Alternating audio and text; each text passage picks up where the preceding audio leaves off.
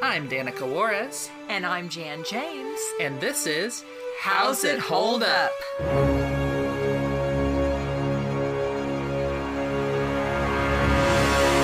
Hi, I'm Danica. And I'm Jan. And I'm Valerie. And today we watched Disney's Oliver and Company. This movie is loosely based on Charles Dickens' novel Oliver Twist, and it was released on the same day as The Land Before Time, the original one, from 1988. It was a box office success, but it received mixed reviews from critics. And during the opening weekend, Land Before Time debuted as number 1, grossing $7.5 million, while this debuted in 4th place, grossing $4 million. But ultimately, Oliver and Company outgrossed Land Before Time with a total gross in the US and Canada of $53 million, compared to Land Before Time's $46 million. So, yeah, it kind of depends on how you want to look at it, which was more successful, but it certainly wasn't a just clear victory for Disney, like the next time the two butted heads would be. Also, if you recall that Disney had a long-standing tradition of re-releasing their movies in theaters after a period of time that probably ended in the 90s. In March of 1996, Disney re-released this movie in direct competition with All Dogs Go to Heaven 2. Oh. Which feels a little bit like kicking something while it's down. Because, like, I mean... Yeah. But, you know, All Dogs Go to Heaven 2 didn't even actually have Don Bluth involved or anything. And that's... Well, we reviewed that movie. Yeah. So, yeah, who would like to do a brief spoiler-free plot synopsis of this film? And if you say it's Oliver Twist... then that's not incorrect. Helpful. That's just incorrect. That's also that, yes. But I was also just distracted by her little hand movements to do all of that. It was very cute. Thanks, babe. Okay, this movie is, mostly about Oliver. We start with him, and he's a part... he's a little cat. Well, he's a kitten with a box of, assumedly, his siblings. I don't know. Who are just in a box saying free kittens need a home, something like that. And we see that he is the last kitten in the box after all of his siblings are picked up by people who want cats. He almost washes away in a rainstorm. He has to find a dry place to stay. And the next day is just trying to figure out what to do. When looking for food, he comes across Dodger. And he's a dog. Yes. And after Dodger uses him to get some food, Oliver follows Dodger to his home with other dogs. And Oliver becomes kind of part of their crew, who is headed by this man... Fagin. And we learn that Fagin has a debt to this guy Sykes.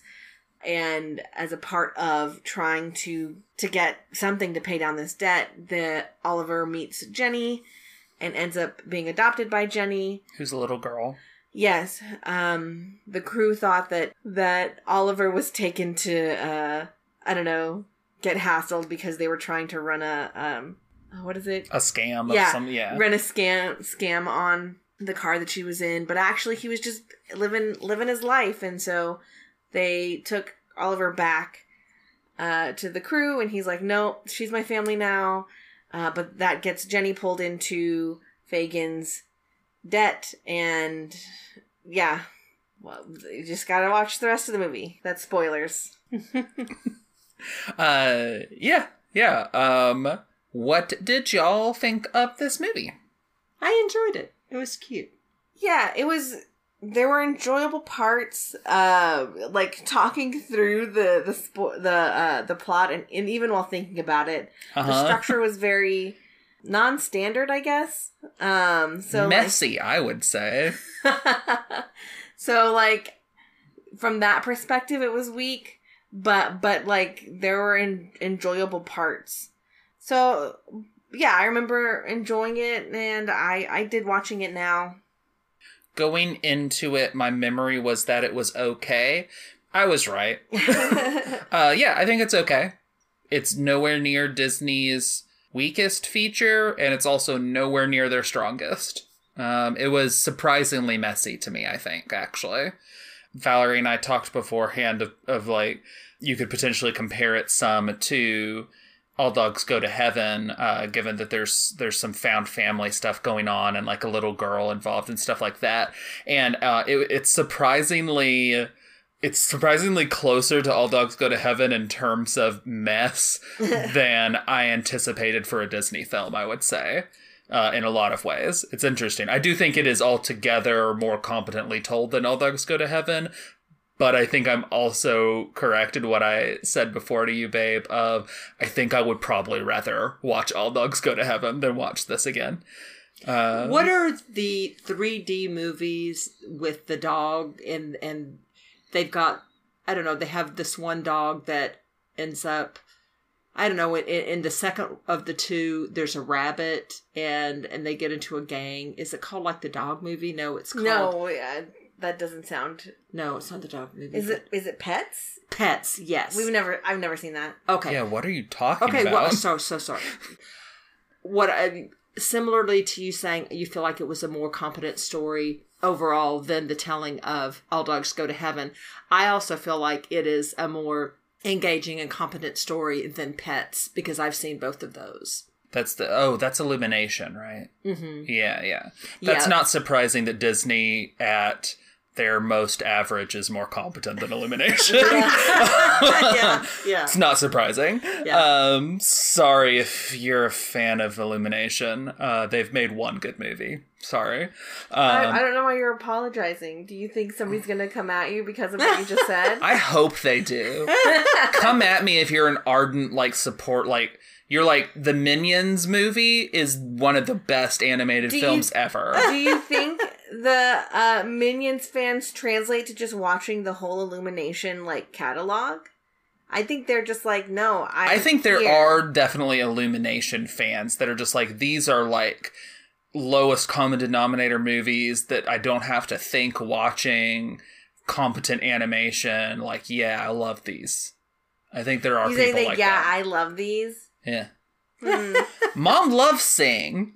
I don't love it. Mom liked Sing a lot. Liking it, enjoying it, that's one thing. Did you like Pets? Not even as much as Sing. Not as much as Sing. Yeah. And yeah, what other ones have you seen? Did you see the Grinch too. one? I think, did I? I might have. Have you seen the original Despicable Me? That's the one that is an actual good movie. Yeah, that was good. And then there's like two other ones and a Minions movie. I don't know if I watched all of the other ones. I want to say I saw it. Do you know they own Shrek now? One. No, I didn't. Yeah, we're going to be getting Illumination Shrek at some point. Oh, goodness gracious. I'll probably cut a bunch of this. Yeah, no, it's decently competently told, but again, just less so than I expected from Disney. Mm-hmm. And I'll get into that. But yeah, I lightly recommend it. It's fine. Yeah, I think I recommend it also. Let's get specific. By which I mean production notes. This was the first Disney film to begin production under the supervision of then CEO Michael Eisner and studio chairman Jeffrey Katzenberg. After the release of The Black Cauldron, Eisner and Katzenberg invited the animators to pitch potential ideas for upcoming animated features, infamously called The Gong Show. And after Black Cauldron, the next movie released was Great Mouse Detective. But that wasn't pitched after The Black Cauldron. That had already been decided that they were going to make that film beforehand. Mm-hmm. So that did have like guiding hands from kind of Eisner and Katzenberg to an extent, but it wasn't like a full idea that was under their kind of supervision. After Ron Clements had pitched The Little Mermaid and Treasure Island in space, story artist Pete Young suggested Oliver Twist with dogs. Katzenberg, who had previously planned on producing a live-action adaptation of the musical Oliver at Paramount, approved the pitch. There's an exclamation mark, that's why I had to say Oliver like that. I know, but just the thought of, like, this guy doing his passion project, like, this is my shot, I can try it. And then some person probably coming in and, like, reading the room of, like, okay, he did this. All right. The thing that he was working on but family friendly. Like, But dogs. But dogs. And he's like, yes, brilliant. Let's go. Right. It's really sad. Just like, Yeah, and one it's like, day. one day I'll get Treasure Island in space. Yeah. And one day they did. It's very, very sad and funny. At least he got Little Mermaid, like, very, like, they were probably being worked on at the same time. Under the working title of Oliver and the Dodger, the film was originally much darker and grittier, with the film opening with Sykes' two Dobermans murdering Oliver's parents, setting the story to focus on Oliver exacting his revenge, as detailed in a draft from 1987, a year before the movie came out. Jeez. So... it could have been different, is all I'm saying. Gee. Roy that was already sad at the beginning. Right? Roy E. Disney at one point came up with an idea that Fagin would attempt to steal a rare panda from the city zoo. However, the writers had problems with this idea, and the panda subplot was eventually dropped when Scribner suggested to have Fagin hold Oliver for ransom because he was a valuable rare Asian cat, which then got further simplified into hold him ransom because you think that his owner is rich. So Yeah, I think that was fine. yeah, like that worked pretty well and like made logical sense and stuff. I Yeah. don't know how you would have shoehorned a panda in there. Right, because the thing with the panda is like, okay, you steal it, and then what? Yeah, I don't know. You're going to be like, hey, do you want to buy this panda? And like, do you mean the panda that's been on the news? Right? Yeah. Yeah, I don't know how that would have worked. But yeah, let's talk about the story and characters and stuff. I just want to say that Mom was very upset that it was raining on Oliver in the box. Yes. That was very sad. So It was sad. It was so sad. Because, I mean, gosh, they set it up and it was just so sad and dramatic because not only was he the last little kitten, but then all of a sudden it cuts to start nighttime and then the rain's coming down and then they slowly pan in the box and I'm like, oh my gosh, is he still in the box? And yes, and then the box is getting filled up and the only reason he got out and didn't drown is because the box fell apart. But then he almost got swept into the drain. Oh, it was so sad. And then he got chased by some really mean dogs. Oh, yes. They were horrible. He had a rough time. Yeah. He did.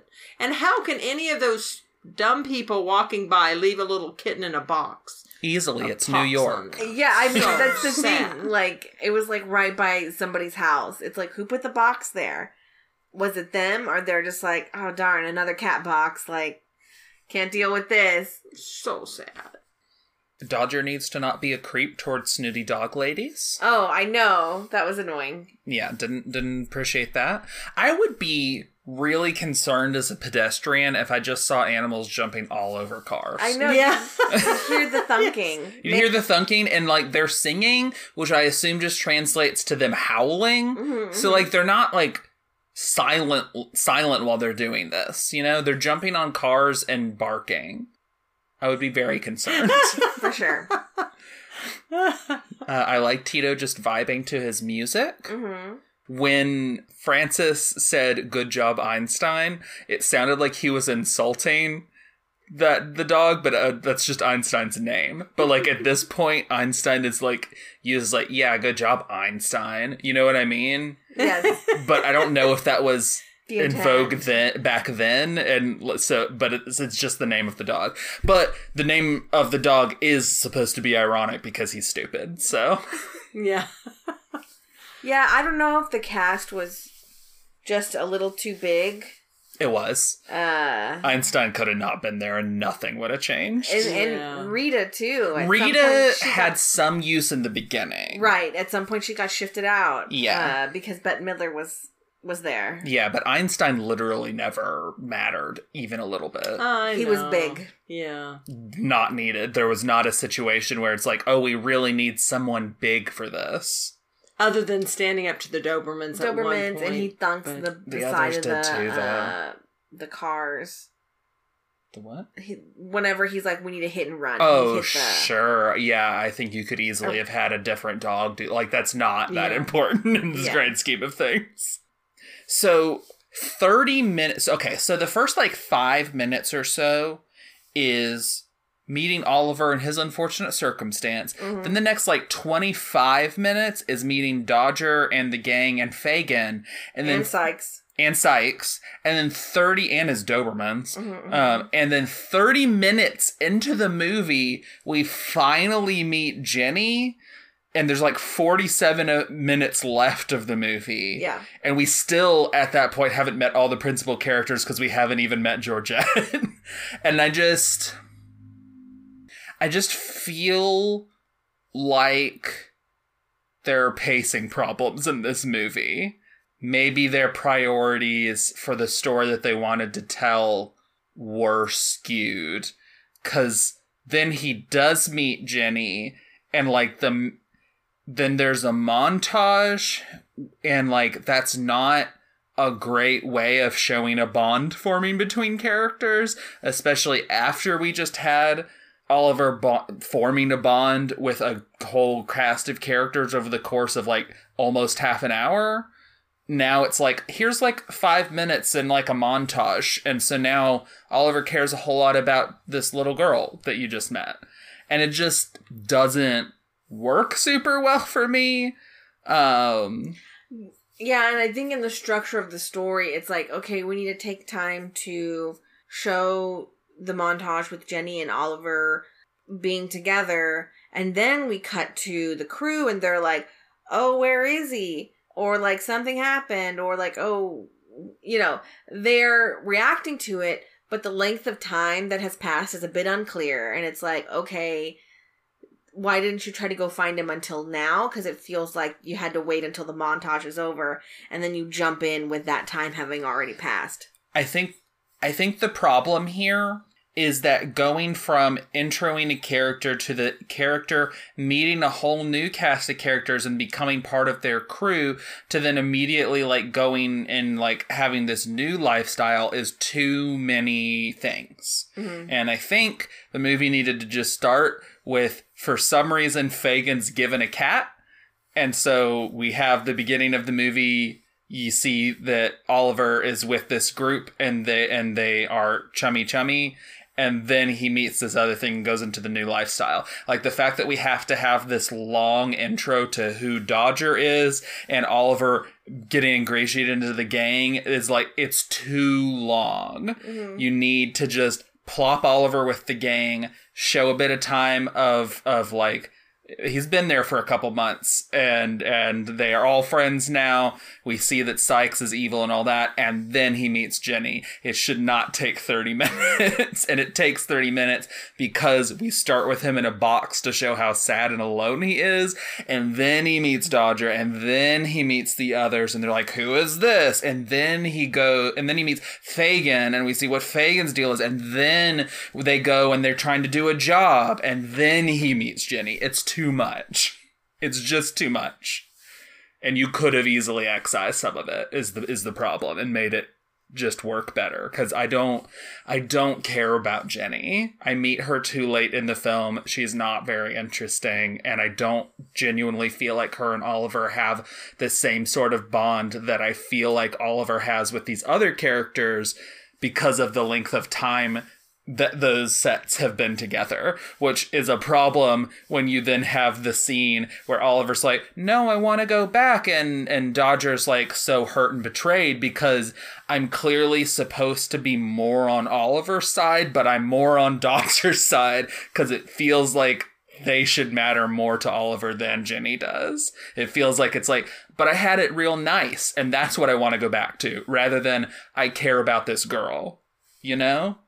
I don't think I get why you would feel more on Dodger's side. I don't necessarily feel like Dodger's totally right, but I feel like Dodger's saying that, like, you basically accusing him of, you like the cushy life that you just got, and you don't care enough about your family compared to that, rings more true than Oliver being like, no, I care about this girl, because I've seen them form a bond over a montage. That's not enough for me to have emotional resonance with that. Sure, but yeah, I mean, you definitely see the bond with like Dodger and Oliver, and like getting the nod from Rita that it's like, oh, that Dodger is letting Oliver sleep with him is a big deal or something novel.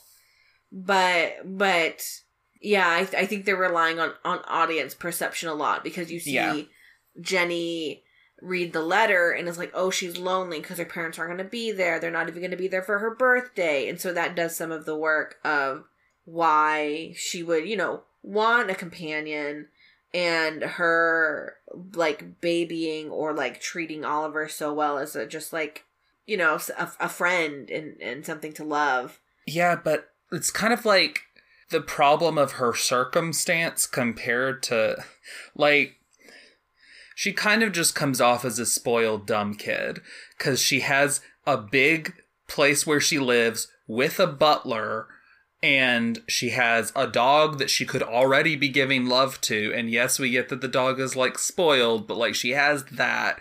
So it's just of like, I get that there's the parental neglect there, but it's just kind of... And to me, it feels like the dog isn't her dog. It's her parents' dog. Sure. And it's a show dog that's not, like, a play dog. I think that... I honestly, in a kid's movie, I think that needs to be emphasized more. Like, I just don't feel like I can put myself enough in Jenny's shoes to understand why she's doing something so stupid as going out at night with just her dog, not saying anything to her butler. Like, you just met this cat yesterday. Yeah. You get it. It just makes it feel like the only reason she's doing it is because she's young and dumb, right, rather than because there's a legitimate bond there that matters. See, while you were talking about it, I think it would have been cool if Jenny had seen Oliver in the box, wanted to... And then he's like, no, we can't. Exactly. Yes, agreed. And then she goes to get him back, or maybe they say, like, yes, you can have him, and she goes to get him and he's not there anymore. Yeah. And then they meet in the circumstance, and then she's like, oh my gosh, like, this is meant to be. 100%. So I think that that's just a little bit really of that. smart. Yeah, because then she wouldn't have been introduced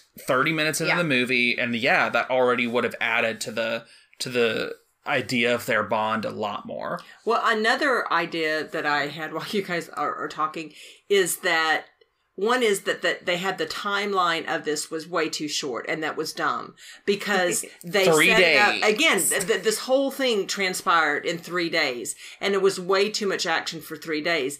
And the other, you could have even if you started with the box, like we were talking about, and met the crew and not introduced Sykes and not had the timeline of him having to pay back yet, and just, like, get to know the gang, and the crew, and then at some point when they're doing something, then, find out that there's a dad, and then put a timeline. But there needed to be more time. There needed to be more time with Oliver with the gang. There needed to be more time with Oliver with Jenny, all of that. And you could have remedied that in bringing in Sykes later. Yeah, and it's kind of just weird to have a montage set over the course of a day. Because we were just kind of like, how much time is passing?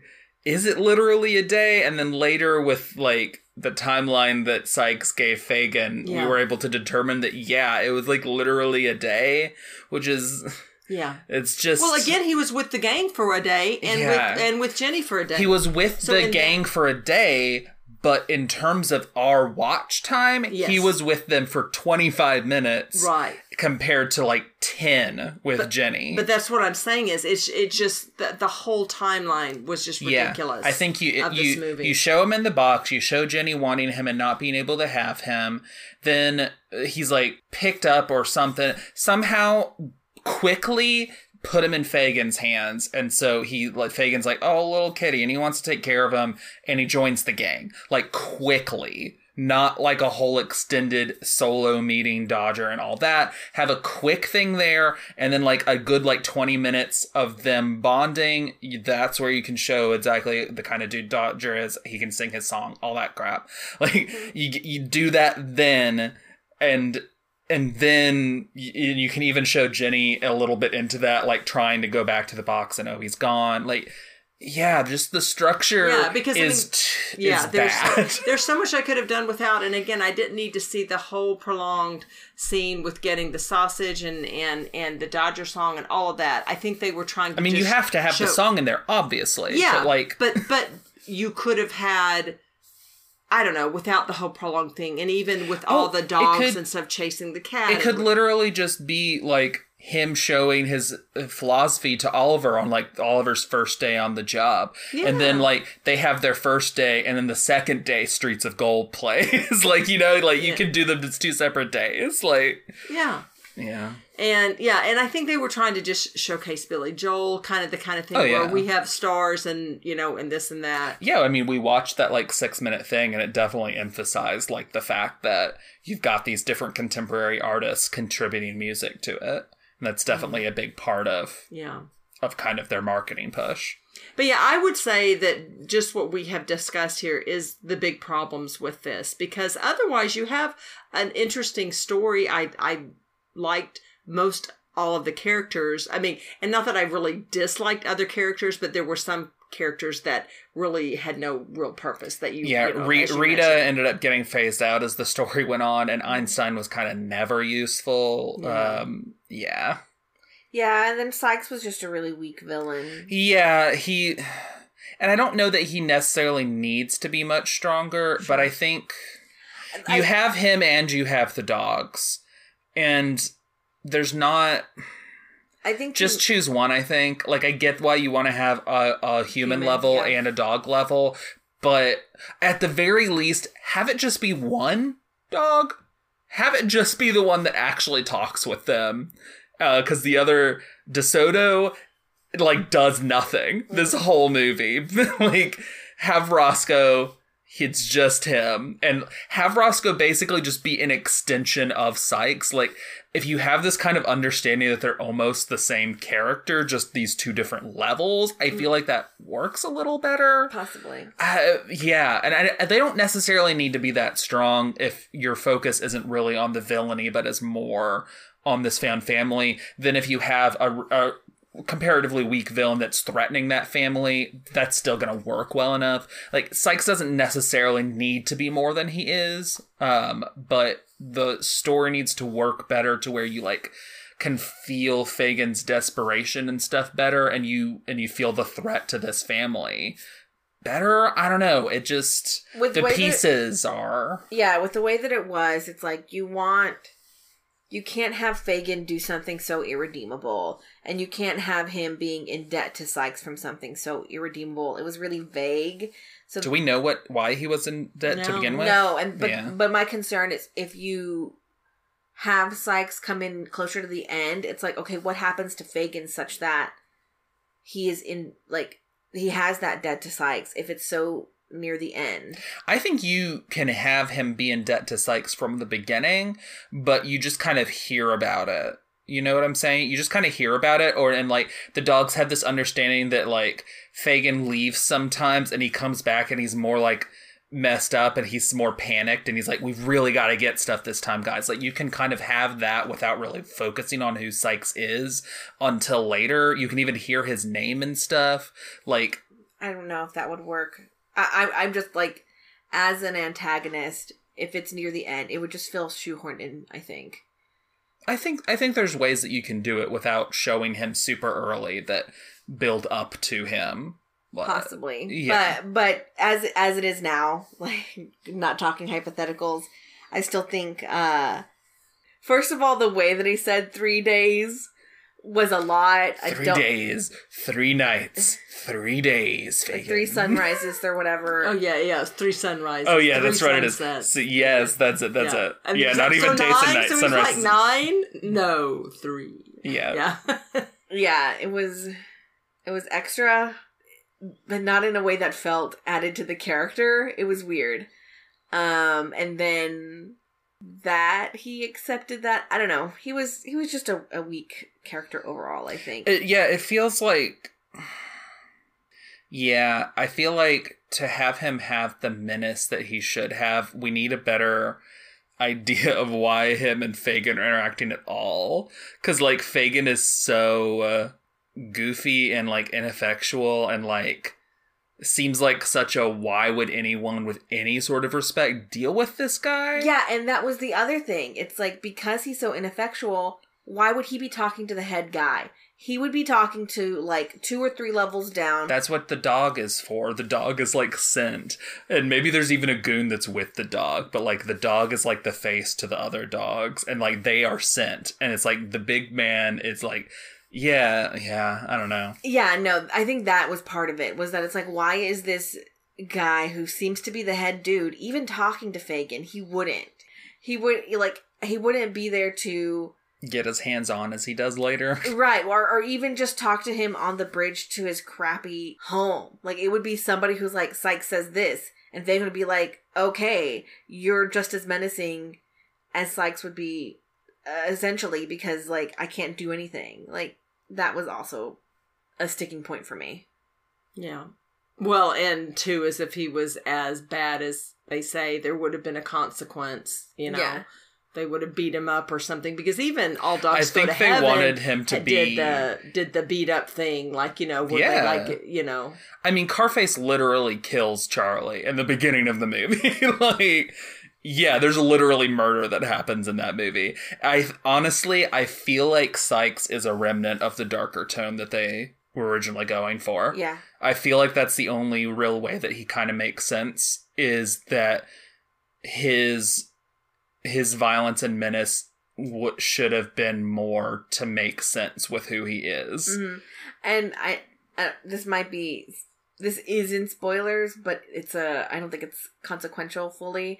In spoilers, he's on a call for nothing for the film. It's just for, like, environment and, like, to show how menacing he is. He's like, oh, you start with the knuckles, and he's just talking some other stuff, and he's like, and then the concrete shoes. Yeah, it's like he's basically giving advice to a goon or something. Yes, but we never see other people working for him. Yes, it's just this empty building, which, again, that's all in spoilers, but yeah, like, it's not fully fleshed out.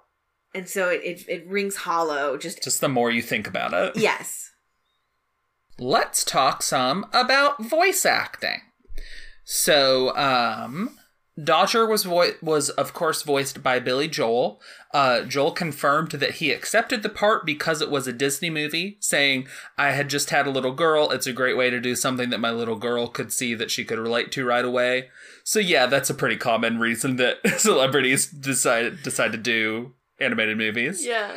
Tito is voiced by Cheech Marin, who said that he was encouraged to ad-lib with the character.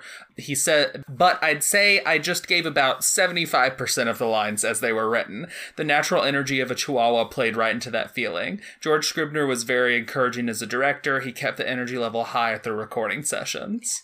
I think he did a really good job. Yeah, Cheech did a great job. The combo of what he was saying with how the dog was acting, and, like, the Chihuahua stereotype of, like, acting like a big dog when it's not. It felt there. Definitely. Mm-hmm, mm-hmm. And then Francis, Valerie's maybe favorite, is Francis. Voiced by Roscoe Lee Brown, who we've heard before in a movie. He voiced Mr. Arrow in Treasure Planet. Oh, okay. Okay. I also just want to call out that Bette Midler was just great in this. Winston, bark, bark, bark. Like, her barks were so funny every time. Just the most, like, fake barks imaginable, but it feels so perfect for the character. Yeah. Like, it doesn't feel like a voice actor's doing a bad job at a dog bark. It feels like this dog constantly doing fake barks to get attention, which is what is the case. Yes. It's so good. Yeah. She is introduced more than 30 minutes into the movie, but it definitely has a very big presence. She's fun. Yeah, she's one of the most memorable ones. And, like, because, yeah, of course I've seen this film before. And, yeah, I remember there's Poodle. I remember Cheech as the How Chihuahua. Can you forget? Yeah, like, those are the main ones I remember. And I know there's the cat. They give great performances. Did you care to say who Finnegan was or anything like that? Finnegan? Or Fagin, sorry. Oh, yeah, Fagin is Dom DeLuise, who, at this point, is getting particularly well known for being in Don Bluth movies. I can't help but feel like Disney knew that. Can't help but feel like they were like, we'll just take that. Not that it like changed Dom DeLuise's allegiances, because then the very next year he is in All Dogs Go to Heaven. So like, Yeah. I don't think that he is in Land Before Time though. So, which is what released at the same time as this movie. So, but yeah, Dom DeLuise is in there. He's very Dom DeLuise. Yeah. Which is generally enjoyable. But yeah, he's very much what you would expect. And who was DeSoto, the Dobermans, and the Sykes' car had a vanity plate that said Doberman, and that was stupid. Roscoe and DeSoto are voiced by Torian Black and Carl Weintraub. I don't know them. But Who played the... Sykes is Robert Loggia. Or Loggia? What about Oliver? That's a Lawrence. Joey Lawrence. Is a baby. He's little. Yeah. I picture him as older, but it's like, that's a child's voice. And it's like, oh, I guess he was a child at one point. Any other ones that you need to ask me about? I guess not. All right, let's talk some about animation. George Scribner borrowed a technique from Lady and the Tramp by blocking out the scenes on real streets and then photographing them with cameras mounted 18 inches off the ground. In this way, the animators would use the photos as templates to provide a real dog-eyes view of the action. 11 minutes of the film used computer-assisted imagery, such as the skyscrapers, taxi cabs, trains, Fagin's scooter cart, and the climactic subway chase. Some of those things melded well, some of them did not. Yep. It just kind of varied, but also something that we talked a little bit about. Watching the documentary, they talk in particular about the scene during Georgette's song where she's going down a staircase, and they make the staircase area that she's in CG so that they don't have to draw all that and can just focus on her shifting as the angle moves. Yeah, it's the camera angles. They do a really interesting point of view that just follows her. So the room is the thing that is moving. Yeah, and when we watch the movie, the CGI of that part really kind of leaps out and is kind of glaring and ugly. Watching it on the kind of degraded 80s footage of this behind the scenes thing, it looked fine. And I think that's something to always take into account with the CG stuff From that time. Yeah, is just that like we're seeing it crisp and clean in a way that it wasn't necessarily always viewed back in the day, so it jumps out more. At one point, Oliver did the little cat grooming thing. Yes. That was so cute. Yes. Yeah, the animal movements were really cute. Like, the dancing was cute. Yeah, like, I don't think I was ever like, that doesn't look like an animal or like a cat movement or something. Like, they felt fluid and... Especially compared to Pluto and the 1931 short that we just watched. That's unfair, obviously, but... One thing that jumped out at me, it was weird when Georgette, when she was having her big number, well, when she first came, before she got on the staircase, but when she put on the outfit and she came out to the balcony and all the dogs or neighborhood dogs and stuff started jumping in and then were like trying to climb the tree by her. It was weird because the animation changed. It went, some of the dogs, all of a sudden, the animation got more simplistic and sketchy. It was really weird for a little bit there. And yeah. The animation's pretty inconsistent in this movie. Yeah. It just really glared at me there because, I mean, literally, the dogs kind of morphed into a sketch and it was strange. Not related, well, kind of related to that. I only caught 2 dog cameos. Pongo was really obvious in the Rita song, was it? Or was it Why Should I Worry? Maybe. I think it was Why Should I Worry. Why Should I Worry? Pongo was in that, and I think you said that there were other ones. I think there was some side characters from Lady and the Tramp and 101 Dalmatians at various points in there. And then I think I caught Scooby-Doo in one of the photos on Georgette's. Like not to where you can be like, oh, that's definitely Scooby-Doo and sue them, but like it's it's pretty clearly Scooby-Doo. Yeah, it was like Yes. his front face. And Yeah. then I think it looked like he had buck teeth though, so maybe it was one of the cousins. I don't know. Yeah, Drippy-Doo. I don't know. I don't remember what his name. But that was kind of delightful. Yes, definitely. They had fun with the animal cameos. Mm-hmm. The part where they steal the sausage and Oliver is in the sausage man's shirt and then jumps onto the hot dog cart and then jumps into a window of a partially built building that how? Because behind the hot dog cart man is a building that people live in, and on the other side of him is a street. But we cut directly from the hot dog cart to this building this like partially built wall that then Dodger is in like a construction area. Yeah. And I feel like something was not animated to get from point A to point B. Because the hot dog guy also throws and a mustard hits that side of the building too. And I feel like there was like a shot or something of him chasing him through the street or something that they just didn't animate or cut, but probably didn't animate. Yeah. And that's one of the examples of why like this felt more like All Dogs Go to Heaven than I expected with stuff like that. It barely ever looks like Dodger is singing during his song. It feels like the lip sync is just very off. There's multiple parts during Georgette's song also, particularly like the two like stinger parts where she's like does like a really sharp like thing where her mouth is like very much formed and it's like a second later than it should be. I don't know why it's like this, but it's kind of frustrating because I expect better from Disney. Another reason that it feels like a Don Bluth thing. No shade to Don Bluth.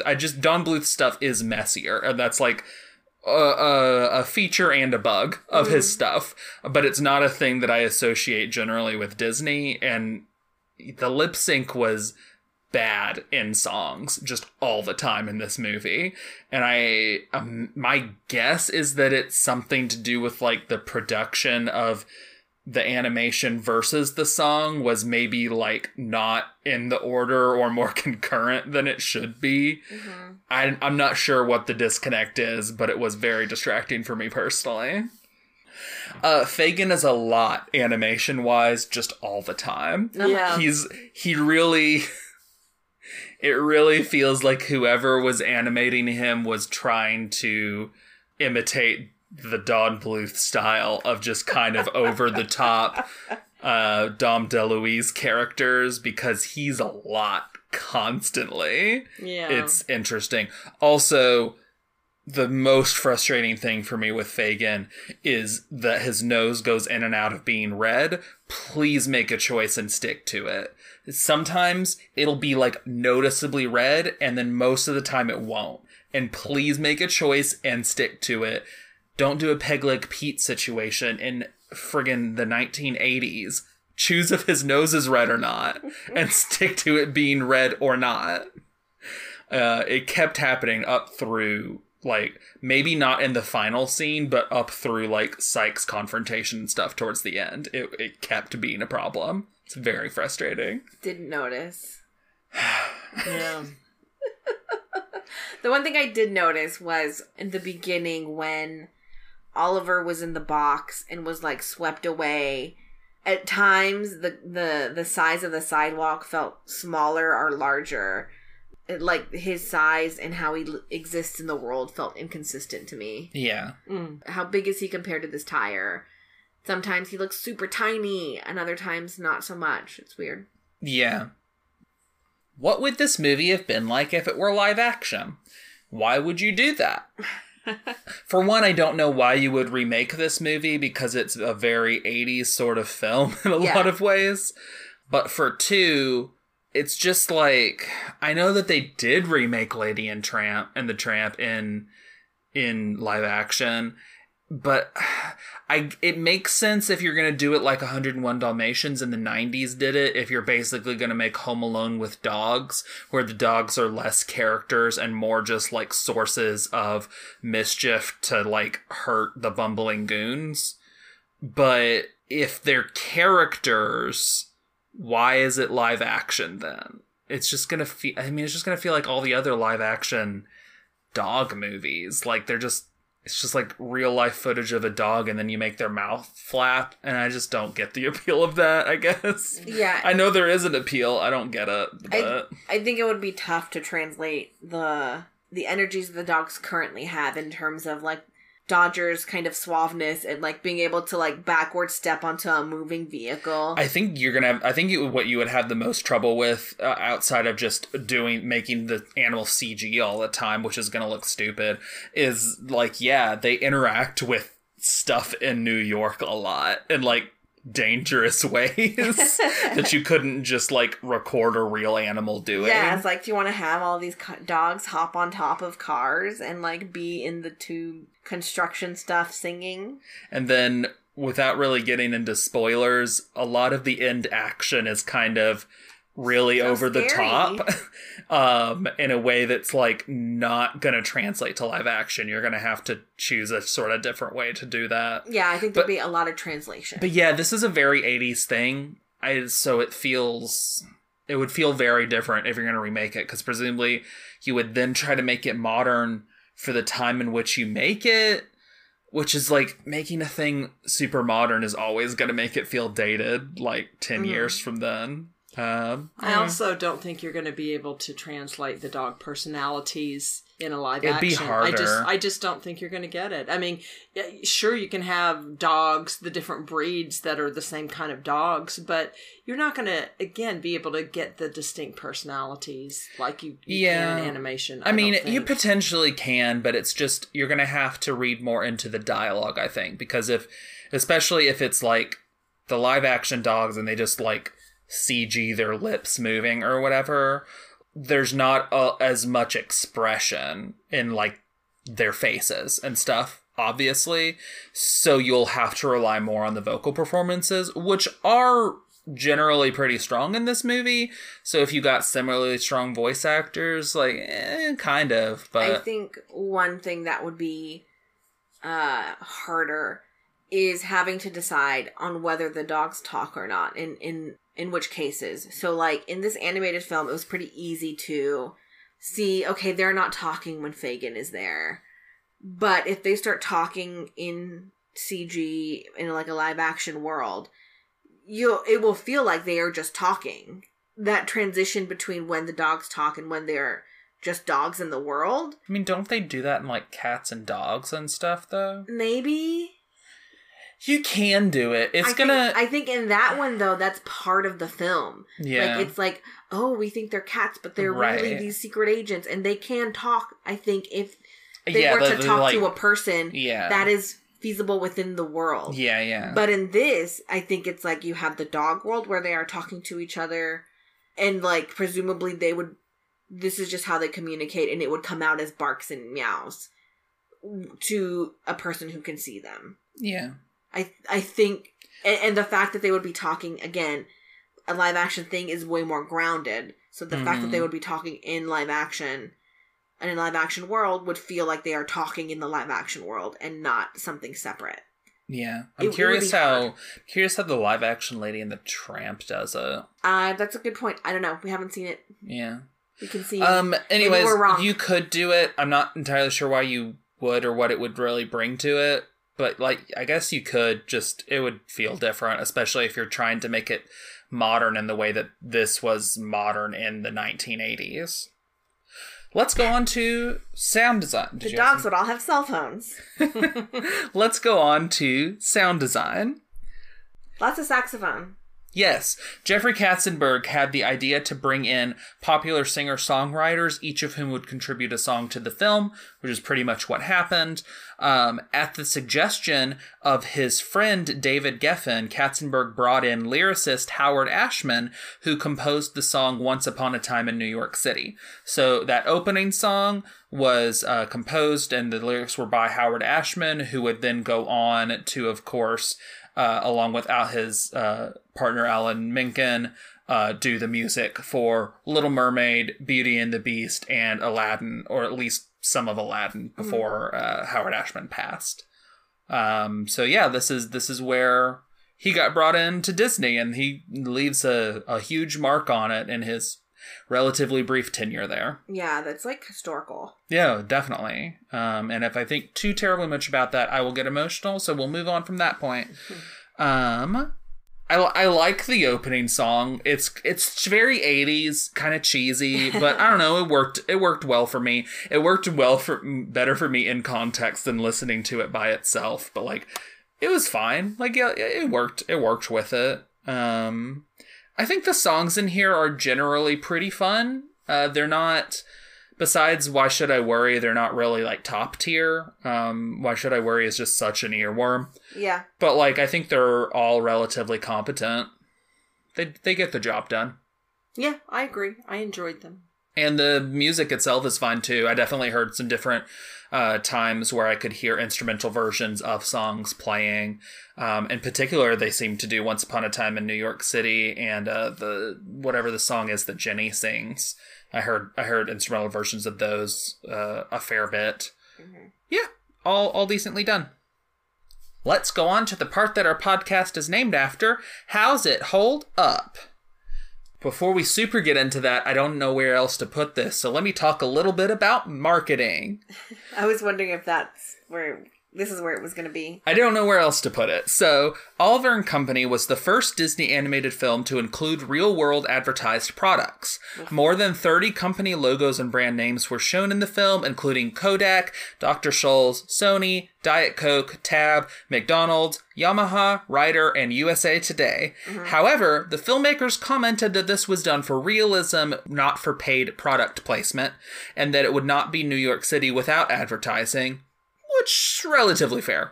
Instead, Katzenberg urged the marketing campaign to focus on the classic Dickens novel and the pop score rather than, I guess... companies? Yeah, I don't know. Actual promotional tie-ins that they did have for this movie, though, included Sears, which produced and manufactured products with themes inspired from the film, and McDonald's, which sold Christmas musical ornaments based on Oliver and Dodger, and small finger puppets based on the characters in a Happy Meal. For its theatrical re-release in 1996, the film was accompanied with a promotional campaign by Burger King. Okay. So, they're like, we didn't make it in the film, but I guess we'll advertise this. Right. Yes, it was really distracting for me. I didn't really pay that much attention to it personally, but... I didn't really... Sorry for your loss, babe. Yeah, I'm like, is that the real word Yamaha in there? Yes, it sure is. This is just fully, okay, there's Tab, okay. Oh, there's just a McDonald's on this corner. Uh-huh. All right. It's New York, babe. And then one of the things that they brought in for Fagin was like a GMC. No, that was a gift for Jenny. It was a GMC hubcap. So quality stuff.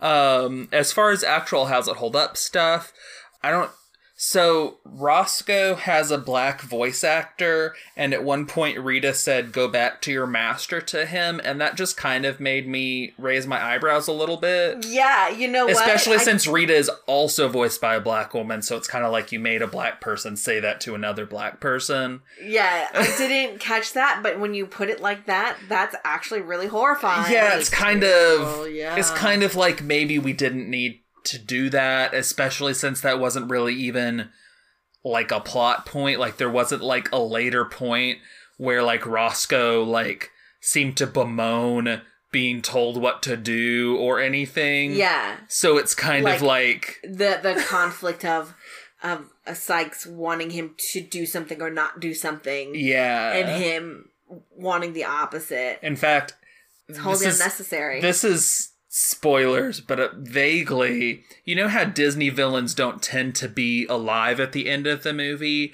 That's true with these ones, and like Roscoe's the first one to go, and he doesn't like have any like big moments or anything. Yeah. So it's kind of like he's such a non-character, even though he has a pretty big amount of character in his introductory scene.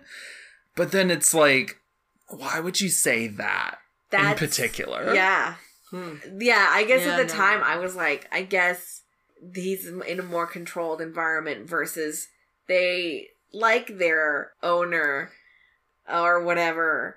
Yeah, that's very But if you think uncomfortable. about it, they are doing things, or their owner also tells them to do things. So Yeah. Yeah, but it it's would not have been- really explored. Yeah. And no, the wording agreed. is very poor given, like, the whole context. Roscoe in particular feels pretty, like, he feels like he's coded to be black. Like, both of them kind of do, but I don't believe DeSoto's voice actor is black. But yeah, like, making that your villain and then having your... Yeah, it's just don't use that line, probably. Yeah. No, Probably I don't know. do that. No, I was going to say, because I'm just saying there wasn't enough of a clear cut, we both have people, we both have human owners that tell us what to do. So Yeah, it didn't that go was just- anywhere. no. Right.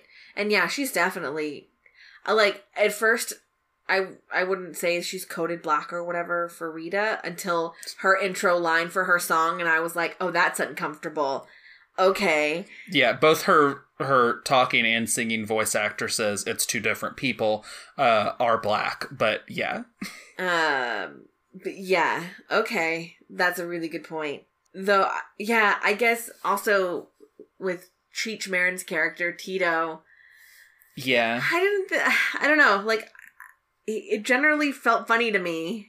The main time where anything felt racist was that documentary where he Yes. talked about Cheech Marin's special spice that he brought to the role. Yeah, I think he said Latin spice or something like that. Maybe Latin special spice, because I think he had the alliteration also. Yeah. Yeah, it was uncomfortable. So, something like that. I was like, I didn't need that. Yeah, it was uncomfortable. In the But film, no, I though, generally found Tito to be quite enjoyable. Yeah, like the whole... He's one of the more easily quotable characters, definitely. Yeah, when the Oliver like scratched or swiped at his nose, he was like, "It's an alien." I thought that was funny. I don't know. Mm-hmm.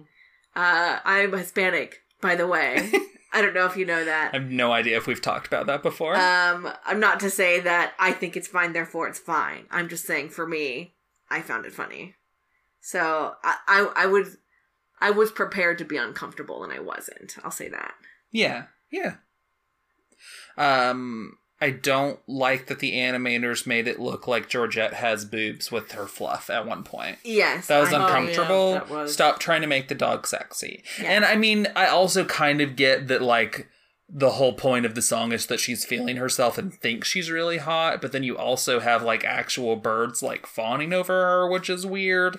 So, Yeah, like she could have And dogs. fluffed her ears or something, maybe. Like, yeah. I don't know. I didn't like that either. Yeah, I also didn't like her, like, again, her different laying on her bed, the way she sprawled out, and then I liked even- that because it and- felt very dramatic. It's like, oh, Yeah, to but lay out. But no, there was some different...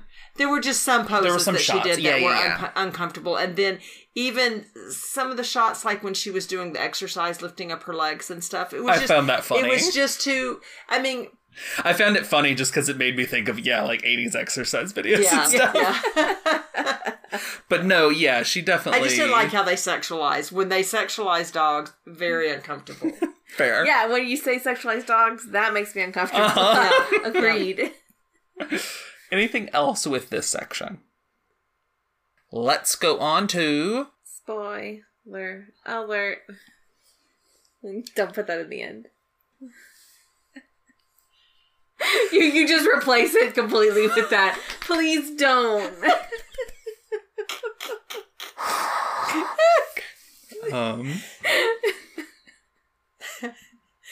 Skip to 1 hour, 10 minutes, and 50 seconds. All right, so I have two main things that I noted that I want to talk about, which is, one, I like Georgette a lot, but I do not feel like her actually wanting to go along and being helpful in the finale made any sense. because why would she do that? I get that she was dragged along initially by her owner, but then after that, when they go and are like trying to rescue her owner, I never got the sense she cared.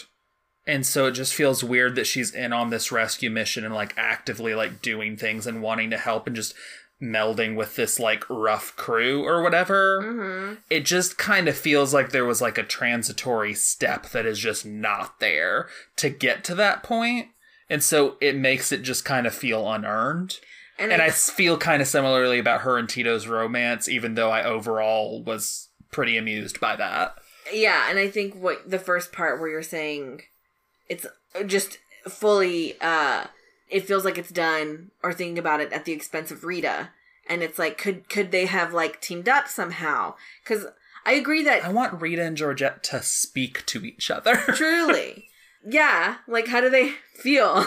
Right? I mean... Rita just becomes nothing as the movie goes on. Yeah, it's mostly Georgette talking to Tito. Like, she doesn't really interact with Francis or Einstein. No, not really. Yeah, and it's like... I wish that they would. And then since we're talking about their romance, I find the end of it pretty yeah. I'll bleep that, but like I find the like, oh no, my woman that I've been obsessed with is oppressive, I'm gonna run away, like it's a very straight joke is what I'll say. Yeah, I was into it when they were actually getting into each other, but then ending that way is unpleasant. I was just saying with Georgette, it does make sense that she would at least go with them. Yeah, because where else would she be? Go home? I don't know. But like even just having a thing where she's like I don't know, I'm gonna go and get what's his face and he's gonna call the cops or whatever, and then they're like, how are you even gonna get home? And she, like, any sort of thing to kind of transition, because it seems, especially given how like full of herself and talkative that she is, that she kind of just goes from my person is kidnapped to I'm helping rescue her, and doesn't say anything the whole time until she's making like one-liners as she's doing stuff. Yeah, is like, it feels like something's missing. Yeah, especially I agree, because I don't think do we even see a reaction from her that her owner's taken. Like, I don't think we do. It goes so fast. It does. And you really don't, it doesn't feel like any singular person gets much, except for maybe Penny being, is it Penny? Tito gets some stuff. What's her name? Jenny. I said Penny. That's Penny is Rescuers. Thank you. Yeah. Yes. And way better. Penny's so good. Yes. When Jenny, because Jenny's kidnapped.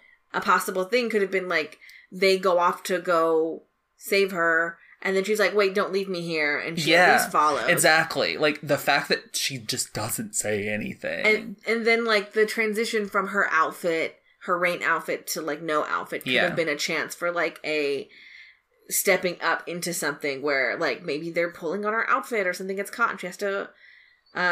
same with Dodger's necktie, where he slips out of it so that he doesn't get pulled off the side of the car or something. I don't remember. Yeah, it's the car.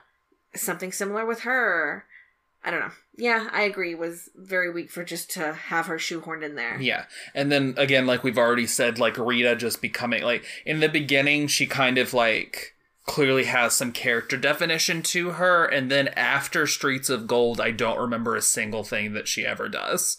Like, she's just there with an ensemble. She basically becomes a second Einstein in terms of, like, a character who is nothing and is just there. Yeah, she's like, we shouldn't have taken him. Should we take him? We shouldn't have. Yeah. And then that's it. And she's like, oh, Dodger and them are getting along, and that's it. Why would we believe for even a moment that Oliver was dead? We just saw Sykes throw him. We didn't see him, like, hit against anything or almost fall or anything. We just see Sykes throw him, and then Sykes gets decimated. And then we see Dodger just, like, come up and he has Oliver, and Oliver's asleep. I don't know. Like, Oliver's just there. Well, I don't know why I would believe he's dead. Well, honestly, animals can have heart attacks and Mom, whatever. And ferrets, no. for example. No. I am not a 10-year-old watching this movie and thinking, what if he just had a heart attack? That happens to animals all the time. What are you talking about? That really does happen. Think about what you're saying and think about the audience watching this movie and their general knowledge level. Okay, thank you. Okay. Please stop being absurd. That is not a thing that anyone watching this movie is thinking. Jeez. Honestly, you could make a 9 Lives joke there. Like, that's the level of the audience is at, where they're like, that's only my first life of 9. Yeah. They already said 9 lives. They're just all like, oh no, they're so sad. And this is like one of the premiere for me, like things that sticks out in my memory as like just a boring as heck fake out death where I do not even for a moment believe it. And that was true as a child. I will say this though, I guess I'm a little bit curious as to why this bothered you so much, because to me, it wasn't, the longest part of it obviously was Dodger coming back with Oliver, but once the little girl Jenny picks him up, I mean, it wasn't prolonged. I mean, then he almost immediately opened his eyes. It was prolonged enough for us to get looks from multiple characters of sadness. Oh yeah, and for her to pick him up. Yeah, primarily when my Dodger's issue with it bringing is him. that it's a thing at all. Yeah. Okay. Like Dodger just should have come with Oliver and Oliver's fine, and then she like picks him up and she's happy. Like the fact that there was a death fake out was what I have problem with, because there wasn't any reason for anyone to think that he was dead. Like you have to like emphasize a character being in harm's way and getting like knocked out or injured or something to then maybe believe that they're so hurt that they are dead. But we literally, the last time that we saw Oliver before that was Sykes grabbing him and throwing him, and then Sykes gets destroyed by a train. Well, another thing... And we don't see where Oliver goes or anything. So there's like a question mark there, but there's not like a sense of worry, because in fact, what you feel in that scene is, oh, good, he's not getting hit by the train. Like, you get the understanding that he was just thrown out of danger's way, not, oh no, what happened to him? You know? Mm-hmm. Okay, that's fair. Yeah. Like, you need to make it clear that him being in jeopardy is even a possibility before you can do a death fake out. Well, the other thing that I find that stretches belief too much a lot of the ending. Well, a lot of the ending, and with the car going down like the subway and all of that. Yeah, and even too is with this big rich guy to put that much effort and wreck his car and I mean, I think part of the thing is that we this don't. One kidnapping. It's not clear how rich he is, because he's like working in a warehouse that seems abandoned, and like we never see anyone working for him. So like his character's muddled in that he is a loan shark, but we don't really get a good sense of where he's at. Yeah. He cares about his car, definitely. He has a little model of it for some reason, but like, theoretically, that's all he has, but then he gets anger crazed that he is like wrecking it, trying to chase them. He like does the stick and like breaks it because he's so mad. Yeah, I guess all of that. It just doesn't make sense to me that he's very muddled. Yeah. I think that is one of the biggest things that show the weakness of the character. Because I do like that ending thing with him. Like I like the energy of him being like, I am gonna get these guys, and he's doing a stupid thing with his car, and he's like driving his car so recklessly that he's wrecking it even from the inside. Like I, on a basic level, enjoy the energy of that, but like it doesn't necessarily make any sense with the character that I've seen so far, because nothing about the character really completely gels into a whole. Yeah, it's you just are asking why. You're like, why? Yeah. Why is he doing this? Yeah. And then, of course, you're going to get hit by a train, dude. You're on train tracks. Yeah. I don't know. Like, that was always going to be the end of that for you. I don't know what you thought was going to happen. Anyways, anything else with spoilers? I thought that the ending scene where they're all in her house was very trite and not believable that the butler guy would let the stinky man into the house and be friends with him in any way. Unless it's like you rescued her, even though That was the other thing. The guy, Nothing. No scenes. The guy trying to call Winston, and he's like, you need to put me through to her dad. It has to do with Jenny. And Winston being like, no. Assumedly. Because, yeah, we don't know. We just hear one side. But he doesn't check on Jenny as, like, is he not concerned that she is missing in the middle of the night? It's all very muddled and confused. Yeah. Is the thing. It's not like an All Dogs Go to Heaven thing where they're just, like, legit feels like there is a key scene that would make things make sense missing, but there is a lot of little things that make it feel like the flow could make way more sense than it does. This is early draft. Yeah. You needed a couple more rounds. Definitely. Yeah. Anything else with spoilers? No more spoilers. Let's go on to our favorites and least favorites. What was your least favorite scene in the movie? And if it's in spoilers, be vague. I'm going to say for me was the Georgette's singing number where she comes out on the balcony, because that's where I noticed the animation that just got so distorted and went to sketches and the dogs kind of morphed, and it bothered me. My least favorite is the montage with Jenny, because it's supposed to be building an emotional connection between them, and it falls completely flat for me. Yeah, I guess I'd agree with yours, because I can't think of one that stands out awful to me. Yeah, because most of it's kind of, like, fine. Yeah, with some nice spots. Yeah. So, yeah. What was your favorite scene in the movie? The montage with... No, I'm just... You got me there. My kind of joke. I kind of... I think maybe for me is when Oliver... Oliver's first night with the Dodger and everyone, and them tucking in... With them tucking all the attention that the animals gave Fagin, and then everyone going to their little beds, and then Dodger getting in his special little bed, and then little Oliver climbing in with them, and Dodger looking at him and allowing it, and that really was heartwarming. I think that's pretty up there. I think my favorite, though, is when the group goes to Jenny's house and is just, like, exploring all of it and bothering Georgette, and Georgette's like, oh wait, I can get rid of this thing. Just and the fake out scene, like when the butler comes in and they morph in like the statue. That was hilarious. That was great. So yeah, I think that stuff.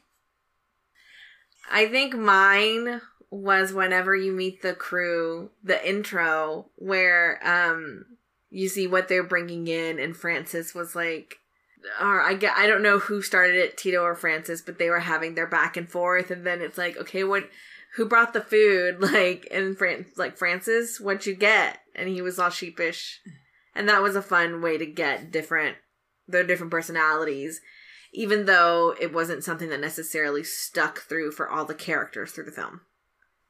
Yeah. Who was your least favorite character? Oliver. The reason is, can you tell me anything about him other than he's cute and he's lonely? He's a cat. Uh-huh.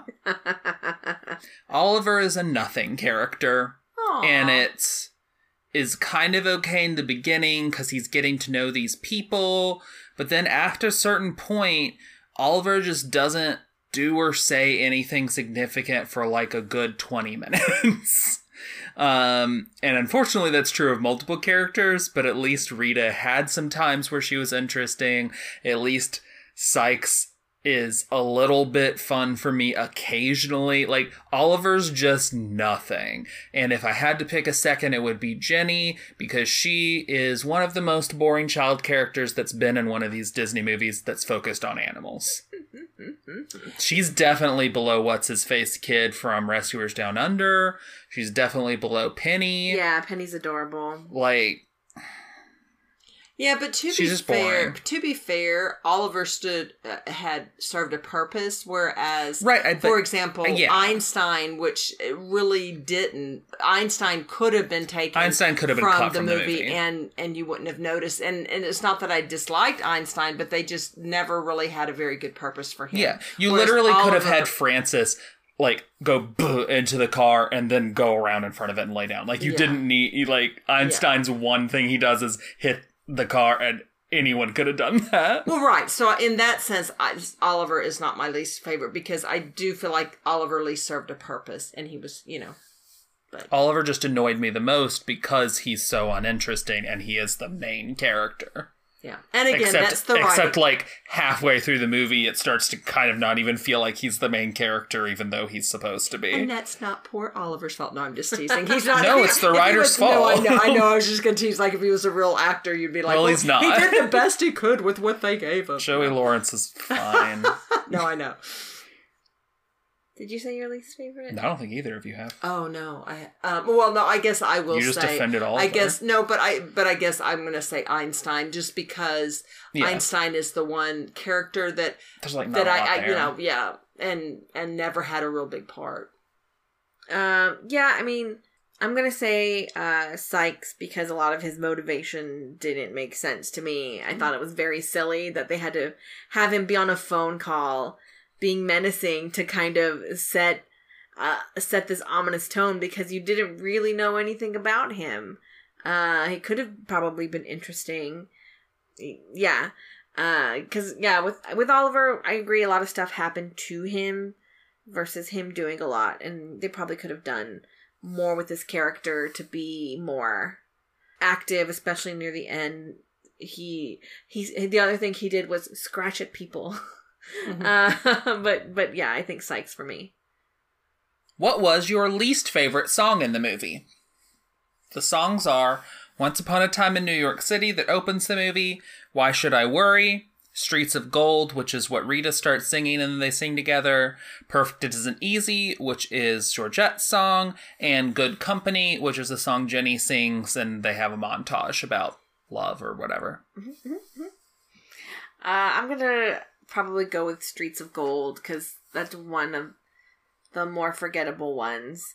I like the Jenny's is simple enough that you can kind of hear a couple parts of it and just repeat the same thing. Yeah, it's used in the score a lot. So yeah, Streets of Gold. I was actually going to say the same thing. Streets of Gold for me. I think so, yeah. I like it fine enough as a song. Like, it's relatively catchy and stuff, but it's just, yeah, it's the most forgettable. Like, Once Upon a Time in New York City, like, has this whole long montage. Like, you hear a bunch of it, and then it comes up in the score a bunch. Why Should I Worry is the only song anyone remembers from the movie. Perfect Isn't Easy is, like, a just whole establishing number for Georgette as a character. And Good Company is kind of, like, it's kind of trite, but it does have, like, a pretty easy melody to remember, and it's used in the score a bunch to kind of underline the relationship. So, Which was your favorite song? Street Savoir Faire. It's called Why Should I Worry? That's how I know it in my head. Yeah, Why Should I Worry is my favorite too. You know, when they were talking about why they wanted to cast Billy Joel, they described him as having street savoir faire, so...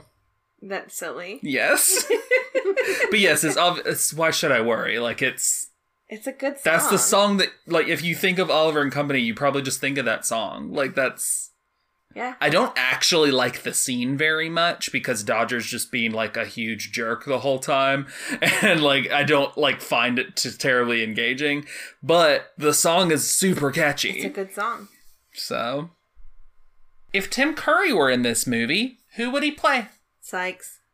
Yeah? I was going to say either he or, Winston. Or Fagin. no, who is the bulldog? Oh, Francis. No. Francis, which I love. Well, I know, I No. love Francis had a good one too, but Tim Curry could be really okay. Mm-mm. You can't replace. No, Francis. you Francis can't. would have been... What's Is his it okay? What's his name? Winston or Fagin? Roscoe Lee Brown did a great job He as did. Francis. He did. I just mean that I would won't be a let big- you take this from him. Okay. I refuse. Plus, it's just like, it feels like he's going for like Wait. I'm like regal and like I know things, and it's just Tim Curry always kind of sounds like he's got a dirty little secret. Yeah. You know what I'm saying? He sounds just a little bit greasy. Yeah. I don't know. He doesn't work. He doesn't work for I don't like him for that one.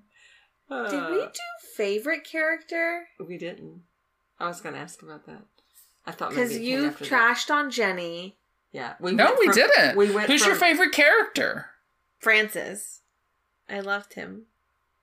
I'm going to have to go with Francis. I think it's Georgette. I really vibe with She's her great. drama Yeah. energy. Yeah. But I do love Francis a lot. I love Francis. I think my three favorites are Georgette, Francis, and Tito. They were just the most fun Yeah. throughout the movie. I would agree with that too. But Francis won my heart. I loved him. And then we already did Tim Curry because I messed this all up. We didn't. Oh, okay, yeah, but other than you trashed on my Tim Curry, I guess I would never. We don't have to add to it. I'll agree with y'all. With what? Let's go on to our overall consensus and what we would rate it. Yeah, I guess I'll steal your light recommend. I don't dislike it. I enjoy parts of it, but you could probably take it or leave it. Scoring wise, I guess I'll go a 2.5. Okay. What are you guys gonna do? Is that too low? Your face. I think I'm in agreement with you. Definitely lightly recommend, and maybe a 2.75. I don't know if it would quite get to a 3 for me. Well, darn. The things that are just making me waffle a little bit is I did like the music. I did like some of the characters, but the animation, was not top notch to me. And then it was, I'll stay with 2.75 and lightly recommend. I'll go 2.25. Ooh, I thought you were gonna go high or higher. Nope.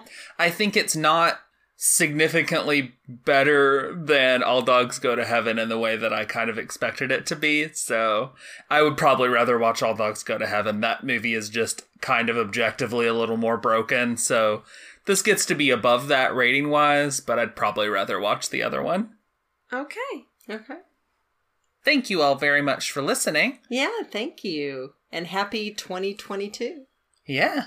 This is our first 2022 episode will be a short, but then this is our first main episode. Yes. Well, and because we have listeners that just listen to the main, but who knows? How dare you listen to everything we put out.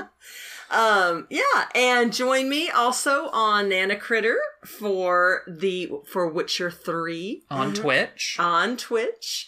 And you can also find me at Nana Critter on YouTube. But I would love for you to join me for this new year. The year of Witcher 3. Yes.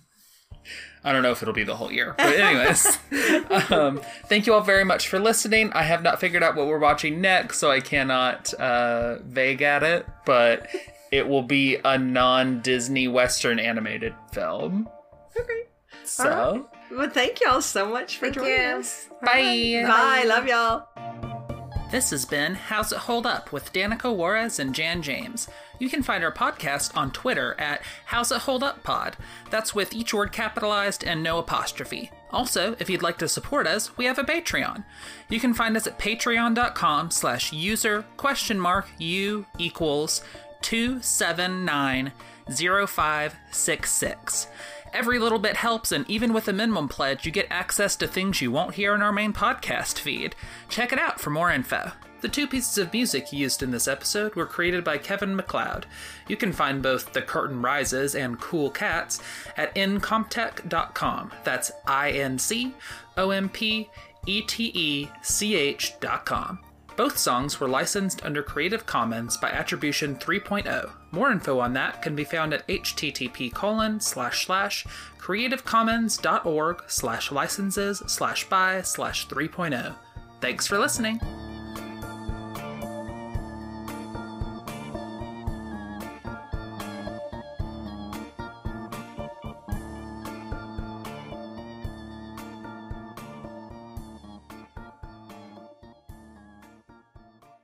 Not a must-see. Okay, no, that was the period where you don't need to say anything more. That'll get cut.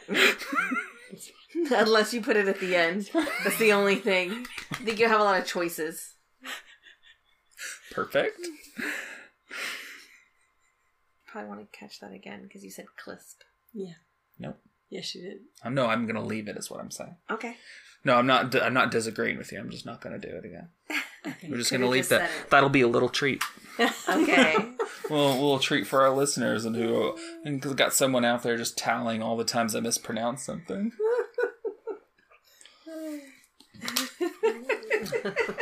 I'm going to go through... I'm going to start to put these on YouTube. No. And then I'm going to listen through and put timestamps. Clisp. No. Babe, don't drag your wife. That's so much effort. That's a lot of effort, yes. You said no, but we didn't ask about Tim Curry. Is that later? I forgot. Oh, I see. I don't know. Do you want to read this? Do you want to tell me? Do you want to tell me? I don't what have my happened? glasses. Yeah. Okay, thanks. Mm-hmm. Why did you say no and then say it again? Because I say the no spoilers thing. It helps me editing wise. Oh, okay. To remember, I need to do the spoiler stuff. Ah, that's why. When you said no, I thought, oh, is it Tim Curry now? No, it's not. Oh. Printed this out for you for a reason. I didn't have my glasses. Literally been wearing the glasses the whole time. I love you so much.